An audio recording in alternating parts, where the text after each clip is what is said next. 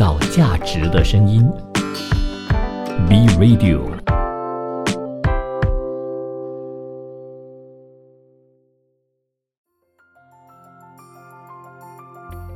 学习提升价值，知识改变命运，与时俱进，传播餐饮业进步的观念。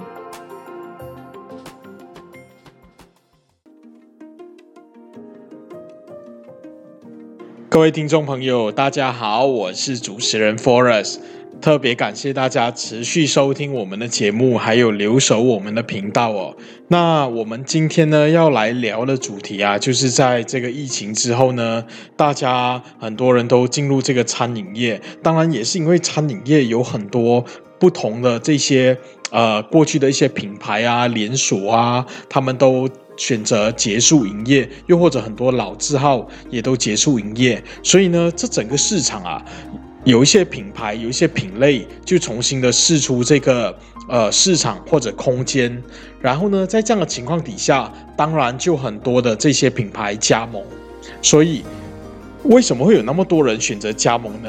第一个，当然他们没有餐饮业的经验，所以有很多的餐饮小白选择加盟。第二个，当然就是大家不用再去思考说，我要做些什么样的这个调整，或者我要怎样再自创品牌，那么麻烦，花那么多时间，然后还要想这个制造这个煮的要怎样煮，营销要怎么做，全部呢都有这些加盟总部帮你已经思考好了。所以在这个疫情之后啊，就有很多人重新选择加盟餐饮业这个生意。那在这个2023年呢，那基本上在这个3月的时候呢，会在上海有一场品牌峰会，叫做什么值得加盟。不光只是我们马来西亚，而在中国啊、台湾啊等等的这些呢，都有很多人进入餐饮业哦，也因为有一大票的人在疫情当中失业啊，而中国现在也才刚刚解禁跟解放嘛。那在台湾呢，则是在前阵子，而我们马来西亚在2022年的这个年头就已经是全面解放了。那当然，我们选择这个餐饮品牌加盟啊，很多时候会有一些考量，什么样的考量？然后背后的底层逻辑又是什么呢？所以今天我们要跟大家一起来探讨，我们要怎样去选择这些加盟，然后加盟加的到底又是些什么啊？所以在这个疫情的到来之前啊，就是很多一些创业者，他们可能是餐饮的小白，刚投入餐饮业创业的，当然他们就选择加盟的方式。在中国就有一大票这样子的人，在马来西亚也有一大票这样子的人哦，也包括我们之前自己做的这个台湾餐的这些加盟，也有很多人选择进来哦。所以呢，当然主要进入的有3大领域，在加盟的部分，从这个餐饮啊，还有包括教育啊，还有一些是属于这种我们叫做 FMCG 产品的，对，它可能不一定是这个餐饮，但是它可能是这种所谓比较偏向零售的，比如像是这个手机的这些周边的配件产品啊等等的。那当然，在餐饮里面加盟的当然是首选，那当然这个占比呢也高达整30多到40% 哦，这个是根据国家统计局的数据啊，所以当然我们就可以看到有很多的这些新餐饮人加速了进场啊，所以就有很多这种小白进场，他们可能是从科技产业来的，或者是在疫情当中他们原本是做这个活动，然后不能够继续营业的，或者是这个做旅游的导游啊等等的，那这些人呢，反而就是怎样进到餐饮业来，他们可以说是跨界打劫。可是啊，跨界打劫的人怎么样？他们当然有其他的专长啊，他们其他专长用在餐饮业，有时候是有过之而无不及的。也就是说，可能是他们的这种专长用来做餐饮是更好的。比如像我有一位朋友，他原本是做这个活动的，做 event 的。那当然做 event 的时候呢，他就特别重视这些decoration 这些装饰装潢。所以啊，他在这种选择他店面的时候，他店面的整个空间感到它的整个设计都非常的吸引人。因为他在做活动的时候，他帮这种各大购物中心举办活动，那一种节庆的时候呢，他们的大厅中央都要装潢嘛，然后呢，这种 decoration这种装饰基本上都是要非常吸引人的，像圣诞节、新年也都是非常吸引人的，所以他就接了这样子的这种工作。然后呢，当然他的任务就是要把这个购物中心变成一个打卡中心，让大家前来为了这个装饰，为了这个节庆的设备，然后设计这些，然后来拍照打卡。所以你换个角度，他的能力平行转移到餐饮业是不是很好用？当然好用啊！它的这种设计基本上呢，也不需要经过什么设计师，他自己本身就设计师了，不但省了装潢费然后呢，他的这些在进入餐饮业的时候，品牌也做得比别人好，而且他在这个空间设计跟装潢上有下本钱，所以他后面行销费用反而少。为什么后面的行销费用反而少呢？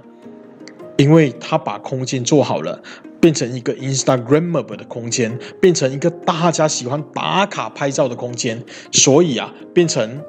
大家就自动帮他宣传了。这难道不就是免费的行销吗？而且还有网红，甚至百万网红的流量等等的，甚至大家都还要来蹭热度。所以当然这一家店叫做 Sugar Dessert， 就是这个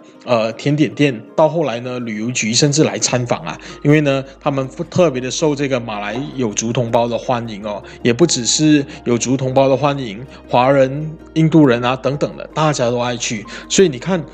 一个好的空间重不重要？非常重要。当然这个话题有点扯远了，我们刚讲到的是餐饮小白进入餐饮业，他的能力平行转移所以在很多时候我们可以看到在这个2022年第一季度的时候这些餐饮企业注册就达到了非常高的比例跟过去同比增长呢超过了 10.5%。那不仅如此，虽然受到这个疫情的影响可是这2年来这个餐饮企业的注册，不管是小吃店还是到这种开店营业的，他们的公司注册都非常的高跟过去同比都是有至少是4% 到30% 都有的。所以我们可以看到，新餐饮人加入这个赛道，不仅是有很多这种新的公司出现，餐饮小白也非常非常多。所以在餐饮的加盟者当中呢，就有高达将近 80% 的投资人其实是第一次接触这种所谓的餐饮业或者是餐饮加盟。所以我们可以通过这种统计来看呢，我们发现基本上大家如果没有餐饮经验的话，他们是怎么选择要怎样加盟的？第一个当然就是先感性后理性。什么叫做先感性后理性？当然就是以自我喜欢为核心。什么叫自我喜欢？就是他喜欢的品类，他喜欢的品项。比如说他喜欢这个咖啡，他当然就加盟咖啡馆。又或者可能是他喜欢喝这个糖水，喝甜汤，他就加盟这个糖水店。又或者他可能是喜欢做零售的，很喜欢换手机的这种配件的，还是时常追逐这种科技业的，那当然他可能就加盟这种手机配件的产品店所以你可以看到，大家都是先以什么为主？先以我喜欢为主。那当然回到一个角度来看，这有没有不好？当然我喜欢可以让你喜欢做的事情走得更远，因为你自己喜欢嘛，你原本就有热忱跟热情。如果你加盟的这个产品跟品类品项又是受到市场欢迎的，这样子不是更好吗？对不对？所以我们回到这个点来看，它其实是一个可以说是必要的前提。因为当你今天你是个餐饮小白的时候，你要凭什么来去判断说你要加盟什么品类来比较好呢？当然你可以从一些餐饮品牌的数据，比如很多人加盟手摇店、手摇饮料店，又或者可能是他可能加盟这个像是这种有餐点品类的，就比较重资产的，然后比较重运营的店。但是很多人他们可能会害怕，因为第一次经营嘛。但是呢，他们加盟的时候，他们也是有很多的考虑，所以最多人选择跟考虑的第一个就是我喜欢，一定是要从他喜欢他才会去研究，才会来看，然后才会来去加盟，才会来去做这件事情。所以很多餐饮小白呢，他们都是先从我喜欢这件事情来做加盟。好，那我们接下来呢，我们待会进入到第二个阶段的时候，在广告之后呢，我们会再回来一起探讨更多加盟到底在加什么的这个课题的部分哦。创造价值的声音 ，B Radio。Hello， 大家好，欢迎回到我们的直播间。那前面呢，我们提到了关于这个餐饮小白加盟啊，还有他们能力平行转移。而餐饮小白他们选择的这种品牌啊，加盟的品牌呢，当然最主要先以他自己喜欢作为核心，然后呢，当然还有另外什么因素呢？就是看广告。当然有很多广告他们打得很猛，他们的力度也很大，然后呢，当然这种就更容易被曝光，也被人家选择。而且这有个优势啊，就是你在做广告的时候，别人会觉得说，你其实是有在做曝光率的，是有在做这个品牌营销的，这样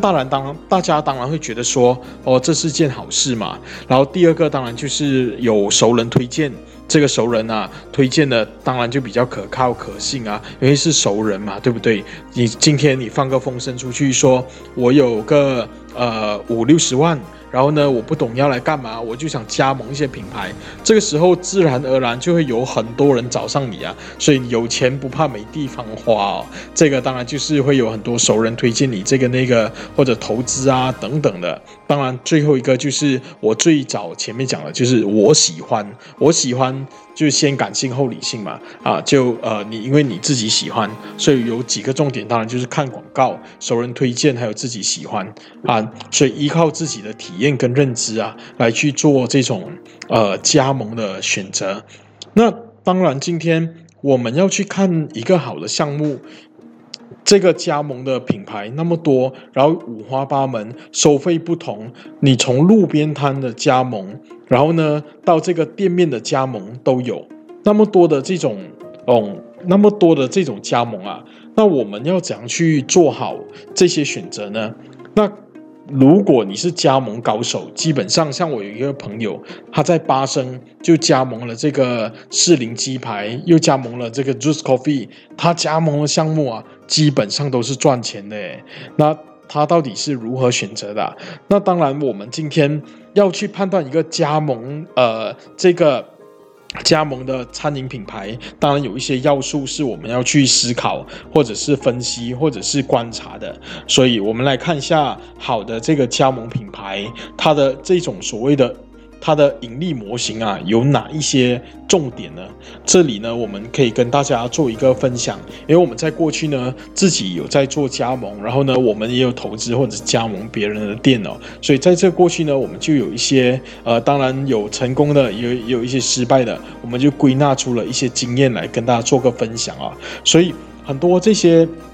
餐饮小白啊，他们就想说，加盟一个市场需求很旺盛的，然后呢竞争又少的项目 ，Hello， 真的有那么好的项目吗？事实上，你看到的别人也看到，你想到的别人其实也想到哦，所以很多人那时候就全部一窝蜂的加盟什么珍珠奶茶，然后呢，在新山柔佛南部有一个地方叫猫奥斯汀的地方，就有听说多达6到70家奶茶店啊！天哪，光听你就觉得可怕，对不对？基本上要一个这个竞争少的项目，然后市场需求又旺盛的。真的是不多啦，也很少啦。所以在这样的情况底下呢，你就一定有个方法来去做判断。所以总体说，我们说一个好的盈利项目，它其实有3个重点可以来作为我们选择加盟的参考判断哦。那当然，第一个是这个餐饮的赛道一定要大。怎样去判断所谓的餐饮的赛道的大还是小呢？当然。我们说，你如果是大海的话，你就会有什么？才会养到一头大金鱼嘛。如果你在一条小河，或者是这个家里的鱼缸，你要养一头这个蓝鲸，可能吗？基本上不太可能哦。所以大的赛道就像太平洋，就像大海一样，它会出大品牌，比如火锅。现在目前火锅就是餐饮类第一大的品类啊。然后呢，还有包括像炸鸡这样子的这种品类，所以这种品类出了什么？出了海底捞，出了巴奴火锅，然后当然在马来西亚也有一些本地的品牌，可是他们连锁店没有那么多。在台湾就有这个 2P Sauce， 还有一些这种我们过去看到的一些传统的火锅店哦。然后呢，还有这个像炸鸡的话，当然大家都很熟悉，麦当劳啊，还有这个肯德基啊等等这样子的品类。然后汉堡也是大的品类啊，比如你说 Ramly Burger 当然它是走供应链的模式，比如像这个汉堡，当然麦当劳也是汉堡，还有汉堡王啊，还有这些其他的这种汉堡品类等等的，像 Wendy 在国外还有这些品牌，还有 Jollibee 他们也是汉堡跟炸鸡品类的。所以我们可以看到这种大的赛道，它就必然会产生大的品类。所以今天我觉得选择一个赛道，当然是我们要先去看案的，也就是说你今天你要选择你的这条鱼有多大？你养的是家里的那种观赏的小金鱼，还是蓝鲸这样子的金鱼？都是金鱼，为什么都体型不一样？当然，他们那个写法也不一样啦。一个是金色的金，一个是鱼，然后北京的加上北京的金那个金鱼。所以呢，你可以看到你究竟是金色的金鱼还是那个蓝鲸的金鱼这是完全不同的。所以你要先选择一个大的品类，当然就会出大的品牌。当然第二个还有可能就是它今天是有品类可是没有品牌的，比如像是这个所谓的麻辣香锅，它基本上是火锅赛道里面的细分领域的品牌。你可以说这种麻辣香锅还是它有分有汤跟干的嘛。然后呢，当然就是它是这个有人说它是有料的火锅这样讲的讲法也可以，因为反正就是你去夹了那些料，然后呢你再称重，或者是他们有不同的计价方式，然后它煮了再拿给你，所以就一碗汤这样子。基本上就是吃它这个麻辣的汤底啦。所以呢，在这样的情况底下，它有可能就是比较多的是有品类，可是它品牌一直没有说做到很大之类的。尤其在马来西亚，我觉得这个品类它看似一直都有人在开，可是你要说有个巨头，好像还没有成型当然有一些可能是国外的进来的巨头这些倒是有的。比如像火锅，当然大家最熟悉的就是什么海底捞嘛，对不对？然后所以在这样的情况底下，这种它是有这个我们叫做是有品类可是没有品牌的还有什么呢？像这个瓦煲鸡饭，我们常吃的就这个瓦煲鸡饭我记得在我们常经过的一家店呢，它叫十月天，然后是非常多人里面不止瓦煲鸡饭，还有卖炖汤啊等等的。可是它光是这个瓦煲鸡饭就让他们做不停基本上你说这个瓦煲鸡饭有一个连锁品牌吗？很有名的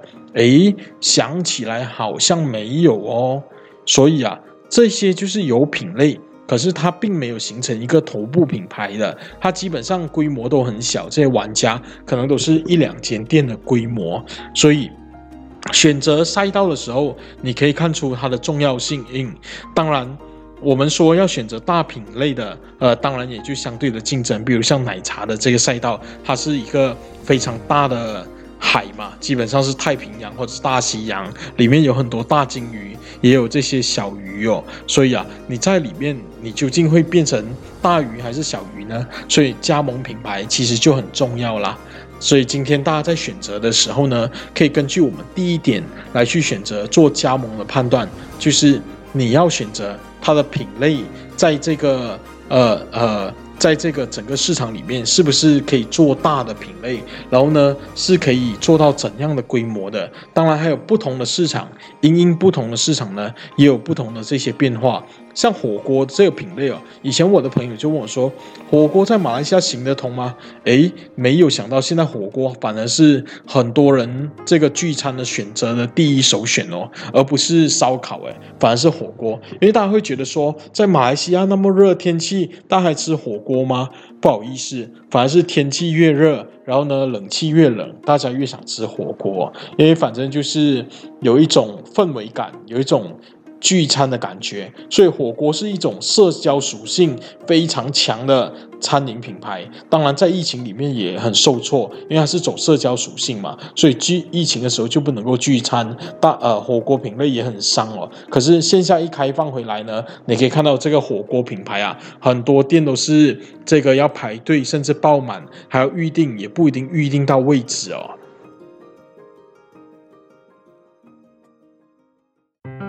创造价值的声音 ，Be Radio。大家好，欢迎回到我们的直播间。那前面呢，我们就举例了，你要做加盟你要选择一个够大的赛道，够大的海洋，然后呢，不是选择小河或者是这个很细分品类的，因为可能是也没有很保障嘛，系统也没有很完整，为什么呢？不要选择这种可能太小的呢？也不应该说不要啦，就是尽量避免，是因为还有供应链的考量。比如说你这个品类跟品项它如果它是这种可能这个供应链是在吉隆坡的，你一下子可能你要在吉打州加盟，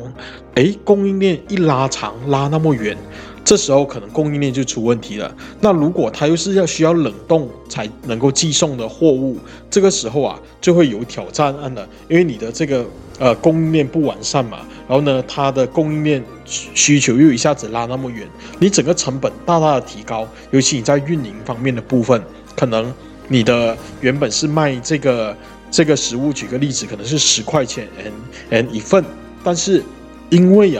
你这个供应链一拉长，你的运费可能就整整多出了500元，每一趟的运费多出了500元。那多500元，你平均到你每一个货上面，你可能就要在你的这个成本上追加，在成本上追加的时候这你售价当然可能就不能够卖10元，你可能卖11元或者12元，这跟总部就不太一样啦。所以今天你加盟的这些品类赛道为什么要选择这种大的品类呢？因为供应链的考量其实是非常重要的。当然我们第二个要讲的是，今天除了这个考量品类之外呢，当然就是要考量的就是它的这个未来的发展空间。要怎样去判断这种所谓未来发展空间的大小呢？当然第一个就是他们的这种味道是不是符合这个市场的。那比如像是我们过去看到风靡的整个市场的珍珠奶茶，这个珍珠奶茶它这种味道基本上都是全球都很合适的，而且也几乎是不会过时的。它顶多是门店的升级、门店的装潢会有不同而已。所以在这整个所谓的未来空间的大小其实是非常重要。未来发展空间的这种大小呢，其实是非常重要的，所以就在于它的整个这种它的味道的独特，它的判断。可是你说，比如说臭豆腐，臭豆腐这个味型可能就会要发展到全球就有挑战因为有人喜欢，有人爱。然后呢，你说在这个我们亚洲国家，每个人都吃臭豆腐吗？也没有所以你说到国外，大家反而觉得很难接受。我记得以前在寝室里面，那时候吃臭豆腐跟吃榴莲的时候我刚好有一个室友是美国人，他就说你在吃什么好像有毒那个味道，听了你就觉得很好笑，因为他就觉得这个味道是他完全不能够接受的。所以你看那种味型跟味蕾的味觉其实是很重要的。炸鸡就是全球都可以接受的就是它的这种炸鸡的味道然后呢它的风味，还有包括像比如这个我们说亚洲地区，可能你在中东或者欧洲比较难找到麻辣，但是呢麻辣这个味型其实是这个全球几乎我看大家也都爱，因为那时候我带了好几个朋友，也都是老外哦，那德国人啊、美国啊，还有法国的朋友去吃这个麻辣火锅，他们除非是不敢吃辣的，不然他们都觉得麻辣是非常好吃、非常香的。所以基本上你可以从这样子的角度来去判断说，这种味型它的这个味道是不是适合全球的味蕾？所以我们看意大利面为什么可以推广到全球？因为意大利面有什么？它有这个阿溜欧溜，就是这种所谓的蒜香橄榄油跟蒜香去炒出来的这个意大利面，或者是番茄茄汁酱的意大利面，还是这个奶油酱的，还有青酱的，基本上让大家都很喜欢嘛，对不对？所以你看这种味型啊，所以全球都爱。泰国餐也是，泰国餐也就是一种在全球里面大家都很爱的，因为它酸辣，然后呢，全球都一定会有人爱吃酸辣的人。所以有个像 Tabasco 是从国外来的这个什么这种所谓的辣酱。你可以看到 Tabasco 它的味道，我以前第一次吃的时候，我就觉得它味道像是一种腐坏的辣椒的味道，可是其实它是一种发酵过的味道，所以你看这个辣酱是很受大家欢迎的，而且在国外的餐厅你都可以找到，所以你就可以知道说这种FMCG 产品可以卖到国外，然后呢，全球你都可以找到的东西，基本上就是我们所谓的味型、味蕾的味，然后呢，形态的形，它基本上就是全球的通用，然后呢，你可以说是80-90% 的人都喜欢，都可以接受，然后呢，你也不用担心市场的问题，不然呢，你如果拿个臭豆腐去扩张的话，可能你扩张到这个亚洲地区，但是你一面对中东市场啊、欧美国家，可能就会稍微有挑战了吧，对不对？那当然，第二个就是这个品类呢，它是有一个除了它的味型是有发展空间之外，这个品类它是还有可以提升的空间的。那比如说我刚才有提到的这个我们这里的这种麻辣香锅，它被誉为是有料的火锅嘛。那在中国还有其他的肥肠鸡，还有这个所谓的我们刚才提到我们的这一些小吃，像瓦煲鸡饭啊等等的。还有就是我们从大的品类里面再找一些细分领域出来。这阵子还有 Banana Bro， 它基本上就是拿妈妈里面的什么香蕉叶饭出来，再开一个品类跟品牌，对不对？所以你看，你可以看到这种所谓我们原本选一个大的赛道跟品类，如果你选择妈妈，它是一个很大的品类，在马来西亚基本上3大民族都爱，大家都去的地方，所以妈妈它就是一个很大的品类，很大的海洋。可是今天 Banana Bro 它怎么样？它把这个细分领域做出来，它把妈妈里面的什么香蕉叶饭抽出来，然后呢，变成一个品牌，然后就专做这件事情。当然，这种米饭类是我们亚洲人都爱的，而且这个香蕉叶饭很有特色，很有画面感，所以它本身呢，在这样的情况底下就不停的开。当然也因为他们品牌形象做得好，然后食物也不差，所以就不停的在这阵子扩张然后我们也可以看一下，再举一个例子，像这个品牌有升温空间的是什么？像咖喱面，对不对？然后呢，咖喱面我们就有阿全拉萨作为一个代表为什么呢？因为咖喱面其实是南洋美食里面的一个板块。你去到阿全拉萨，它里面当然不只有这个拉萨，还有阿萨姆拉萨，还有这个板面，还有一些nasi lemak 其他比较像属于南洋风的食物南洋美食是一个很大的品类，像华阳，像以前的 Papa Rich， 还有这个 Old Town， 他们都是非常大的赛道跟品类。可是阿全拉萨就专攻拉萨，把它的拉萨做到好吃，也把味道做到最好。所以你可以看到这个拉萨的品类呢，就这样子因此而成长跟扩张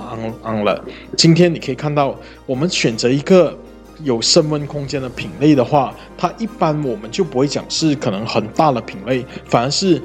大品类底下的细分领域，比如像我刚刚说到的南洋美食里面的细分领域，可能是板面，可能是 nasi lemak， 可能是 laksa 这样子的这种品类跟品项，他们的发展也是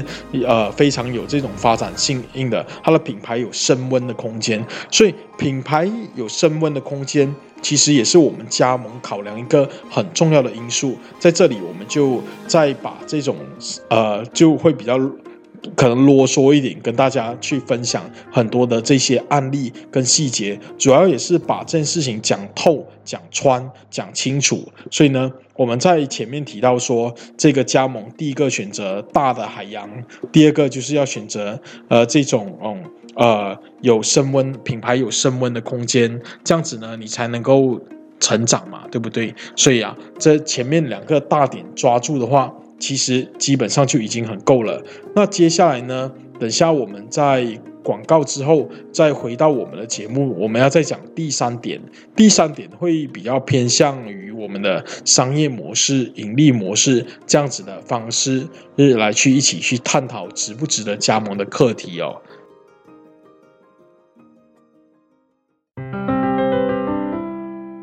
创造价值的声音 ，B Radio。Hello， 大家好，欢迎回到我们的直播间哦。那接下来呢，我们要跟大家一起探讨第三个重点，就是有怎样的商业模式或者盈利模式是值得我们加盟的。那这当中呢，当然还有一些细节也是我们要去思考跟弄清楚的。当然，第一个就是项目的定位，就是它这个品牌的定位。那比如说像是你的店的定位是要开很大间的这种，比如像海底捞的你要加盟的话，或者像要加盟这个美之锅等等这样的品牌，你要做的话，你要多大的店面呢？这个时候你就不能够2个人干啊。那如果像是我们之前前阵子我们去台北加盟展的时候，我们就有参观到一些品牌，像这种所谓的早餐店。那早餐店在台湾呢，早期就很传统啦，然后呢，也就大家平常早餐吃的食物，三明治、蛋饼，或者是荷包蛋等等这样子的这些食物。所以在这样子开一间店呢，基本上我们叫夫妻店，就2个人就可以搞定了。生意再好的话，可能3到4个人已经是最多人了。这种所谓这样子的店面呢，其实是非常多，所以你当然就要弄清楚说，你今天加盟，你的项目定位是怎样的定位的，然后呢，当然他今天他要通过怎样的一些品牌升级，有一些他们可能是这些加盟的，他可能是1个人就可以操作的，比如像是路边摊卖炸鸡，或者是这个之前还有疫情很火红的地瓜球哦，当然那个可能要2-3个人才能够操作。还有是像这种可能加盟，他们是做好便当，然后你等于是跟公司买货买来卖，你赚差价，然后呢 marketing 还有这种营销的部分，公司全包完，基本上你1个人就可以操作了。当然，所以它的这种定位其实是很重要的。所以我们再看一下这种所谓盈利模式跟商业模式的时候呢，当然你要先看它的定位，所以它的这种差异化是什么，然后呢，包括它的这些我们的认知里面的范围又是什么，所以你才能够做好说加盟的部分，然后呢，这样子你才知道说你的人力要多少。第二个当然就是说，在这个商业模式、盈利模式里面呢，我们要知道说他们的盈利模式是卖什么。我们常讲嘛，这个所谓的你的盈利模式你要去思考几件事情，就是你的入场费，然后你的过路费，还有你的停车费。你的入场费是什么？今天你可能你缴个会员费，比如说举个例子，你常这个是要招待客人的。然后呢，你又爱吃火锅，可能你就加入了某家火锅店的会员，你给了入场费。然后呢，当然你每次去消费，你给了什么？你给了停车费嘛。你可能就是在那边你坐越久，当然可能叫的食物越多，或者是叫的饮料越多等等的，这些就是你的停车费。那不是这样子吗？你今天你可能你进去一个停车场，你基本上它前1小时可能至少都是3-4块起跳，后面每1小时加2块钱。你在外面的购物中心 parking 基本上都是这样子吧，这就是停车费啊。所以你看入场费、停车费有了，当然还有什么过路费？你是不是有一些 FMCG 产品可以做销售呢？做营销呢？比如像是海底捞就有他们的料理包，然后呢，你去到华阳，你是不是在那边吃个饭，你还会带走什么？还会带走他们香喷喷刚出炉的蛋挞，还有什么？他们还有板面，还有凤梨酥，还有白咖啡，还有这个南洋咖啡，包装都非常的精致，也适合做这种伴手礼。所以在这样的情况底下啊，你就知道说你的这个盈利模式到底有多少钱可以让你赚案，包括这种 FMCG 产品，可能有时候反而是比餐厅更赚的。你别忘了，你今天开一家店，你要请人，然后你要水电，你要位置，然后呢，你要有这个这种所谓的空间来去服务大家啊。但是你这种快消品基本上是你前面有一笔钱，你 OEM 或者是生产了一大堆的这种 FMCG， 后面你就可以一直卖嘛，对不对？只要是它可以放比较久，对你来说你都不怕。你最大的成本反而是什么？你的这个租金啊、人事啊等等的。所以今天你要投资的时候，你要看一下你投资的这一家店，你要加盟的，它有没有这样的盈利模式啊？所以事实上，我们说在筛选一个品牌的时候，不只是投资的心态，你更要有投资的方法。所以当然投资项目的理念来选择这种加盟餐饮加盟项目，而不是只是头一热我喜欢我就去加盟了。所以我们在考察品牌的时候啊，我们当然会去看到说这种很光鲜亮丽的门店，可是这门店啊，有些是产品优势带来的流量，有些当然是它的这个选址特别的好，它地点很好，然后呢带来的流量。可是这个时候你就要问你自己，这样的流量呢，这样的人潮该怎样持续呢？你拿什么来支撑你的盈利的模型？然后呢，这样的盈利如何持续？所以你问自己这些问题弄清楚了，你就知道说这项目该不该加盟。所以如果一个项目只有产品好的话，它就只有产品好，可是它没有一个盈利模型啊，这样子你很难说它算是一个好项目。那当然，所以我们回到餐饮的角度来说，食物当然一定要好吃，可是未来你会做到怎样的这种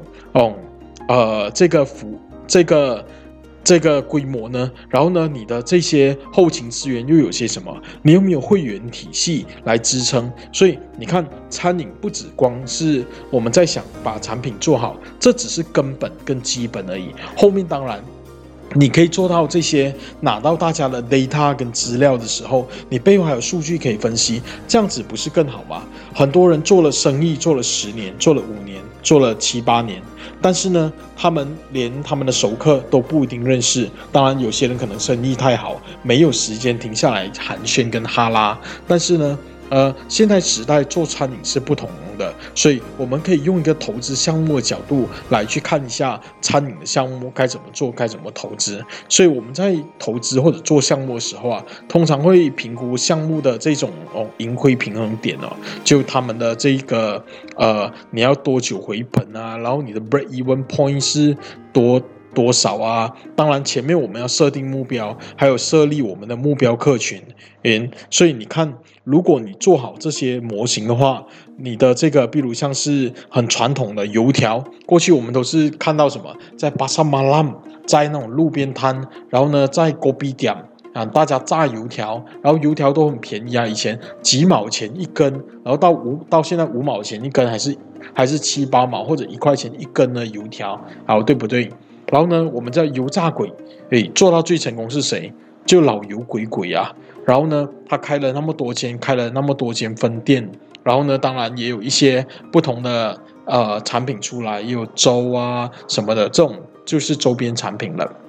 所以他们的利润当然也相对的高，好，这个我就不敢讲了，因为他们产品的利润是高的，因为都是面粉嘛。可是如果要说加上门店的租金啊、人事啊等等的，这个就不一定你的利润会高了，对不对？所以呢，当然这种我们是品牌案例的分享跟探讨。好，所以回到一个点是，你要知道它未来的发展跟规划，然后他们的门店模型啊是怎样的，然后它的目标客群又是谁啊？比如像老油鬼鬼。你以为是华人的，其实我那时候去吃的时候，反而更多的是有族同胞在里面消费哦，而且它的消费呢是很亲民的价格，是大家都可负担得起的。这样子你才知道说，你每天业绩多少，你的门店可以存活多久。然后呢，比如你要做分类啊，这个加盟是1星的店，还是3星的店，还是4星、5星的店？那1星的店怎么分？2星、2、3、4、5星又怎么分？当然是以他们每天的业绩来做啊，还有以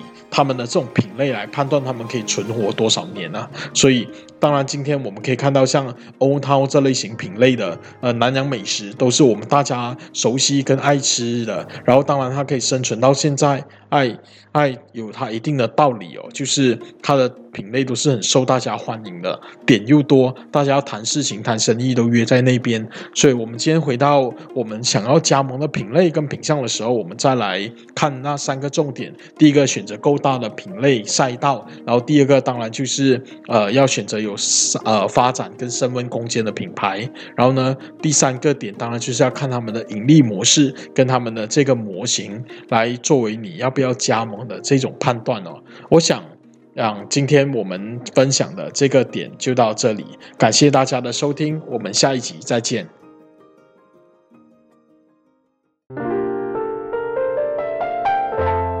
创造价值的声音 ，Be Radio。